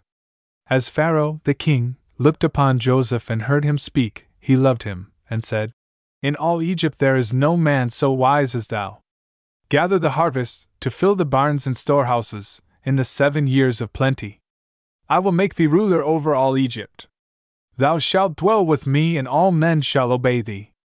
And Pharaoh took off the ring from his own hand and put it upon Joseph's hand, and dressed him in beautiful garments, and put a gold chain about his neck. And Joseph rode in the chariot next to the king of Egypt, and as they rode through the streets all the people bowed before Joseph and knew him as their ruler, and loved him. Then Joseph went throughout all Egypt and commanded the people to build great storehouses and barns, and to gather in the corn and grain, and fill them full, against the 7 years of famine which were to come. When the 7 years of plenty were past, and the famine was over all the land, there was grain and to spare in all Egypt, because Joseph had gathered the storehouses full. When the people from other countries heard this, they came to Egypt to buy bread, and the king sent them to Joseph. And Joseph opened the great storehouses, and sold grain to all who came. And the Lord was with Joseph and prospered him in all that he did. Part 3. Now Jacob, with his 11 sons, Joseph's brothers, still lived in the land of Canaan, and the famine was over all the land, so that there was no bread in the house to eat. Then Jacob, the father, called his sons to him, and said, I have heard that there is corn in Egypt. Go down there and buy for us, that we may live and not die. So Joseph's brothers came to Egypt to buy grain, and Joseph was ruler over all Egypt, and sold grain to all who came. His brothers came before him and bowed their faces to the ground as they asked for food, for the famine was sore in their land. Now Joseph knew his brothers when he saw them, but they knew not the little lad they had sold into the land of Egypt for 20 pieces of silver. Joseph did not make himself known to his brothers, but asked them about their country and their homes, if they had a father and other brothers. And when they spoke of the old father, Jacob, and the youngest brother, Benjamin, who had stayed with the old father, Joseph longed to tell them that he was the brother whom the father had mourned as lost. But he waited, and treated his brothers as strangers, for they knew him not. Then he sent them home with their sacks full of grain, and took no money for it. But when they returned the second time to Egypt, Joseph's heart yearned for them, and for his old father and youngest brother. When they were alone, he stood before his brothers, and, looking at them, said, Do you not know me? I am your brother Joseph, the little lad whom you sold into Egypt. But when his brothers heard this, they were much afraid, and drew away from him, for they thought, now that he was ruler over all Egypt, he would surely punish them for their evil treatment of him. But Joseph said, Come near me and do not be afraid, nor grieve that you sold me into Egypt, for God has been with me and kept me, and made me ruler, so that I have been able to save many people from the famine. Then the brothers drew near, and Joseph wept with them, for he loved them. Then he said, Go back and bring my father, Jacob, and my youngest brother, Benjamin, that we may live together once more. And Joseph went to meet his father in a chariot, and brought him before Pharaoh, and the king was much pleased, for he loved Joseph and all his household. Then Joseph gave to his father and brothers houses and lands, so that they all lived together in peace in the land of Egypt. And the Lord was with Joseph, and prospered him all the days of his life. The courtesy of the Spartan boy. There were, hundreds of years ago, 2 very large and grand cities, which strove to excel each other. The one city was Sparta, the other was Athens. These cities were not like our cities of today. They had beautiful, broad streets, but no street cars. They had magnificent buildings, but no electric lights. They did have schools, but they were unlike our schools. The boys in both Athens and Sparta were taken away to school when they were 6 years of age. In Athens the boys were taught that they must become very strong and manly. They had running, jumping, leaping, swimming, and racing exercises, to give them rigid muscles and strong, healthy bodies. Occasionally they were allowed to visit at their homes for a day or two. The boys were also taught to sing and to read. The Spartan boy was taught that he must become very strong and self-reliant. His schoolroom was very plain and bare. He was never allowed to go home to visit. He had to wear, in both summer and winter, the same plain, loose clothing. He slept out of doors in the summertime, under the trees. In the wintertime he slept in a very open building, on a bed of reeds and rushes, which he had to gather from the river in the long, heated summer days for his winter bed. He had no bedclothing except the down which the wild ducks had shed, and which he had gathered in the forests. He learned to read, write, and to sing. He learned to run, to leap, to swim, and to throw the javelin. One time the boys from both Athens and Sparta were to meet in a great amphitheater to hear a very wise and learned old man speak. The boys had all gathered, and with them many other people. The amphitheater was full. Not a vacant seat was left, and the people were patiently waiting for the old man to appear. At last he came. He came in so quietly that he was not noticed, except by two boys, one on each side of the aisle. One was a Spartan boy and one was an Athenian. The Athenian boy and Spartan boy both rose immediately. The Athenian boy sat down, but the Spartan boy still stood. He insisted that the old man take his seat, but the old man gently refused, and passed on up the aisle to the place from which he was to address the people. Then the Spartan boy sat down. The old man recognized this act of courtesy, and while talking to the boys said that the Athenian boy knew what to do, but did not do it. The Spartan boy had the courage to do it. 23rd Psalm.